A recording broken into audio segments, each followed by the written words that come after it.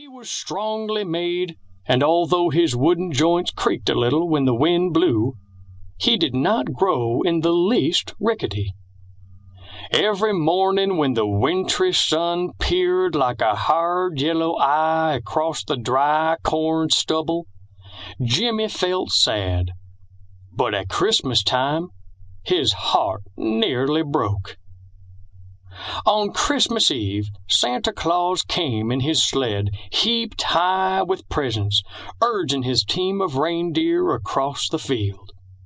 He was on his way to the farmhouse where Betsy lived with her Aunt Hannah. Betsy was a very good little girl with very smooth yellow curls, and she had a great many presents. Santa Claus had a large wax doll baby for her on his arm, tucked up against the fur collar of his coat.